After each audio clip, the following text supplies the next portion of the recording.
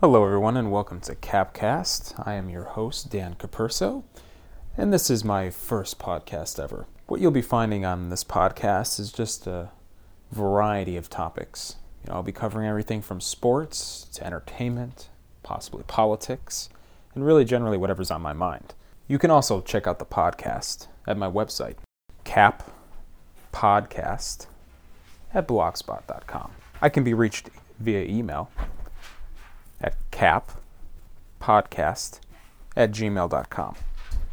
I've been looking for a creative outlet for quite a while now, and I think that now with blogging and the advent of podcasting, that this will give me a really great way of being able to express some of my opinions.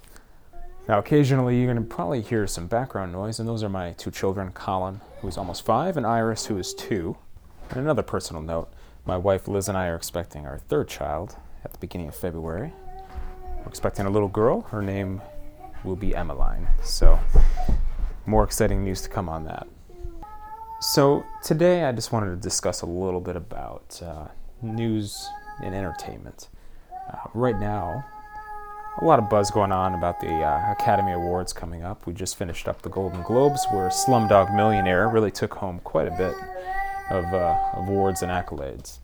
Now, I haven't seen Slumdog Millionaire yet, but I am hoping to actually catch it in the next day or two, if my children will allow it. My wife and I did catch The Curious Case of Benjamin Button, which is also another movie that's been up for quite a bit of awards. And I have to tell you, I was a little bit disappointed by Benjamin Button. I expected a lot more out of it. I think most everybody is probably familiar with the premise of The Curious Case of Benjamin Button, about a man born old and who ages backwards. So the story is mainly told through flashbacks. There's a lot of scenes between Daisy and her daughter Carolyn. Daisy played by Cate Blanchett, her daughter Carolyn played by Julia Ormond. The elderly Daisy is on her deathbed while her daughter is with her in New Orleans, as the hospital is actually under threat of Hurricane Katrina in August of 2005. And Daisy is telling the story of a clockmaker who commissioned to hang a clock in New Orleans train station, and after news of hearing his son's death on the battlefield, he continued to work on the clock, which he intentionally designed to run backward in hope that it would bring those back who died in war.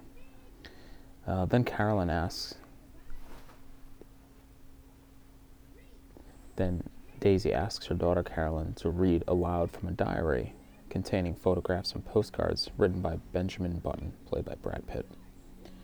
And Carolyn begins to read the story. The story transitions to Benjamin's point of view. And Benjamin was born on November 11th of 1918, just as the people of New Orleans were celebrating the end of the Great War. And it just goes from there, and at times the movie does bounce back to the scenes of Daisy and her daughter Carolyn in the hospital, and the threat of Katrina is always getting closer. There's constant news coverage on televisions in the hospital, and nurses and doctors are kind of in a panic and not sure where this is going. So I really like that element to the story, that Katrina was a backdrop. It was another a side story. Using the city of New Orleans, I thought was great. I liked a lot of what the city had to offer visually for this film. But I think a lot of my disappointments of the film came from something being missing, and my wife really talked a lot about this. You have this grand film, this 2.5-hour film, on a fascinating story and subject here, and you have some great actors, you have a great director attached to it, but we felt like we got done watching this film and there was something missing, and it ultimately came down to we never felt connected to the characters. I think Brad Pitt did the best he could with this role, the way it was written, and I think a lot of it came down to the scenes that they decided would be in this film. The script that was written, decisions were made.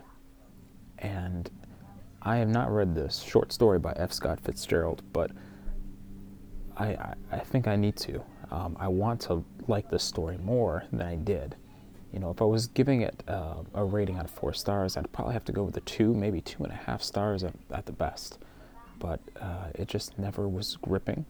I know it's up for a lot of awards, as I mentioned earlier, and it really, didn't do well against Slumdog Millionaire at the Golden Globes, and I expect it to be the same way at the Academy Awards. I think what we'll see at the Academy Awards is this film is going to win a lot of costume design, makeup, and visual effects awards.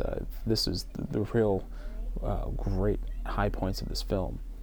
We're watching Benjamin gradually become younger, how they were able to make an infant essentially look like an 80-year-old man. Fascinating, just fascinating to watch. And that's really the accomplishment of this film. But it wasn't moving, it wasn't gripping the way you'd expect a story of this type to be. There was a real lacking of humanity at the end. I'm not going to tell you not to see this movie, but I will say that see it with caution. And this might be one to wait for on video, being that it's over 2.5 hours. When you go to a movie, it's an investment of your time and of your money. So be informed when you go out there. My hopes are by my next podcast that I will be able to review Slumdog Millionaire for you. I have some friends and some coworkers that have seen it and have had great things to say. So I am excited to see Slumdog Millionaire. And I'm going to sign off from my first podcast. Thank you very much for listening. I hope you're finding some entertainment or enjoyment in this. Hopefully you're a little more informed.